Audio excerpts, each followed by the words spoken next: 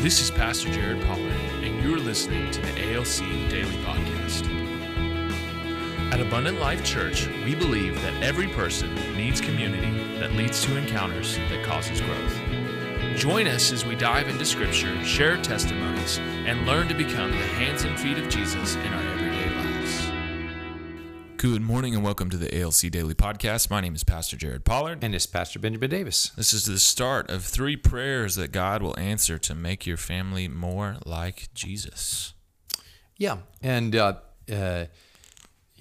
that's really interesting because it gets such a high score of it tells people are interested, and they should be interested in getting your prayers answered about your family. But before we go there, let's do an ALC Recommends. And today I chose ALC Recommends Avoiding Horror Flicks. And there's a reason for that. It's because the scripture we chose to use for our 3 prayers that God will answer to make your family more like Jesus. And that is Psalm 34:4. I sought the Lord, and He answered me and delivered me from all my fears. And I remember one time I was walking, and I would watch horror flicks, and the Holy Spirit started convicting me, and He said, "Ben, why do you enjoy watching demons so much?" And I'm like, oh, and that was the end. I stopped watching horror flicks after that. Pretty effective. They were pretty effective. All right. So I sought the Lord, and He answered me and delivered me from all my fears. Okay, let's shape that verse. Now, this is David's testimony, and David had a lot of healthy fears that the Lord had. The Lord didn't just have to deliver David from his unhealthy fears; He had to deliver him from his healthy fears. I mean, Goliath. That's a healthy fear. Yeah. You know what I'm saying? Yeah. The dude could crush you. And then David went out there, and there were times when he was outnumbered 10-1. Well, that's a healthy fear, right? Yeah. He also had all of his unhealthy fears, like, for example, many Bible scholars are now starting to look at David and say he was probably what they would call a bastard child. He was probably a child that was not pure in the family, maybe of his father's lineage, but not of his mother's. And that's probably why they threw him out there in the sheep and did not consider him when Samuel came and said, I'm looking to see who God's man is for the king. Probably he was already disqualified. Not the favored son. He was not the favored son. And so he had a lot of unhealthy fears relating to family, relating to what's my family going to think, all of that. And then he had healthy fears because Saul was trying to kill him. I mean, he had both, So he says, I sought the Lord, and He answered me and delivered me from all my fears. All right, let's dive into that with how can that be a healthy prayer that God is going to answer to help your family be more like Jesus, make your family more like Jesus. If you're praying, Lord, deliver my family from both healthy and unhealthy fears. Yeah, I think, I just think immediately of the passage in, what is that, 2 Timothy 1, 1 Timothy 1, where it talks about God has not given us a spirit of fear, and so, but of power, love, and a sound mind. And that's the promise right there, is that when we're driven by fear, we don't have power, we don't have love, and we don't have a sound mind. Right. And I think we can all think of family members that might fall into that category sometimes, that operate just from that position of anxiety, worry, things that we have attached clinical meanings to that, very simply put, are just fear. And so when we get to that, it improves in the spiritual realm and with spiritual impact. When we ask for the Lord to step in, it gives those people on ramps and off ramps from the cycles that they're living in. I believe that all fear, all trauma has its root in fear. Yeah.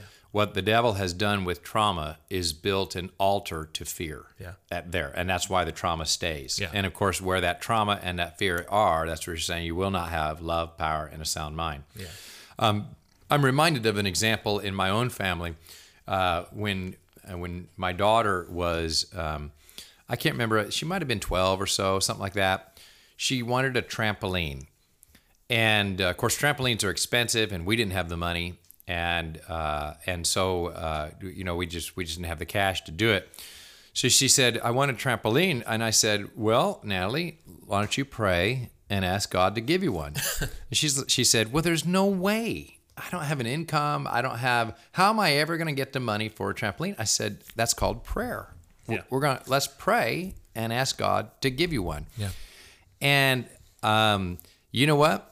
My memory of how that went, I'd be interested to get her memory, but my memory is within 6 months, she had a trampoline, and within a few months later, she had the net to go around the trampoline. Yeah. We started off without the net, but then we added a net, and the Lord just provided.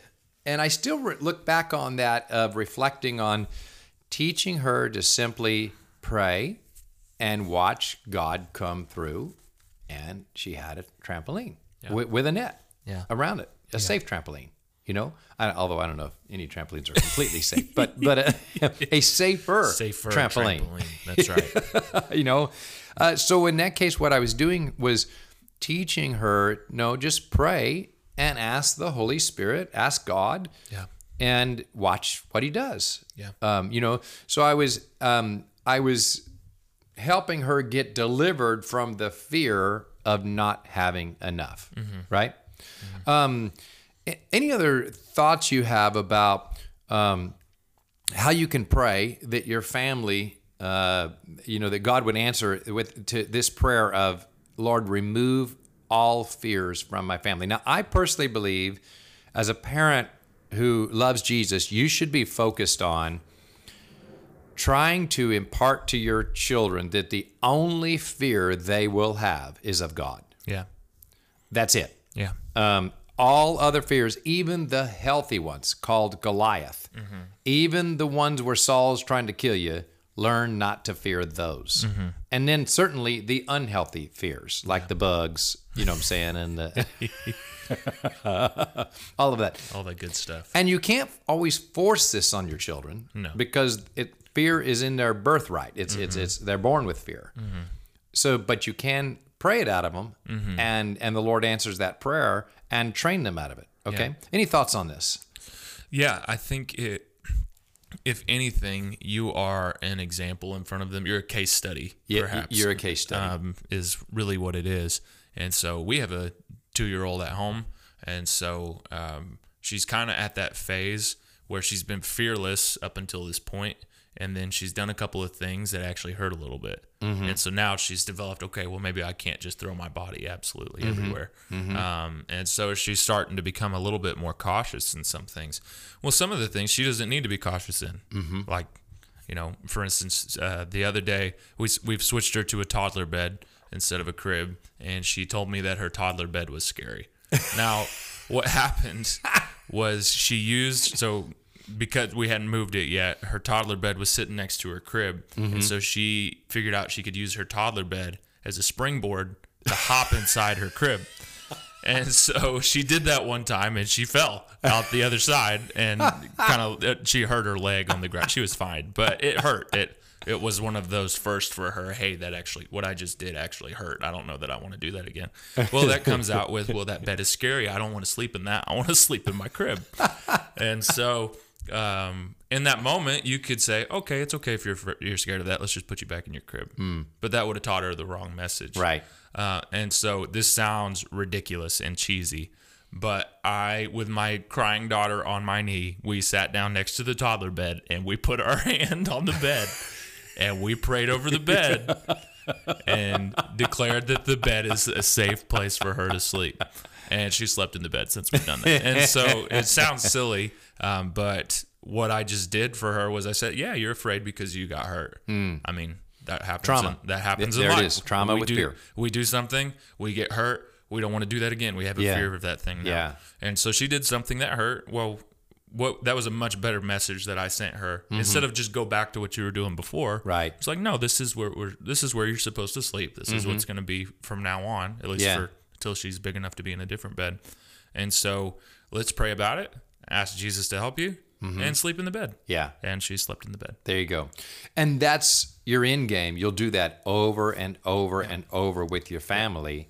And if you will dedicate yourself to do that with your family, maybe your children, could be your grandchildren, could be your parents, could be your brothers and your sisters, could be your cousins, your family, that if you will pray for them, God will answer those prayers, and pray with them, God will answer those prayers.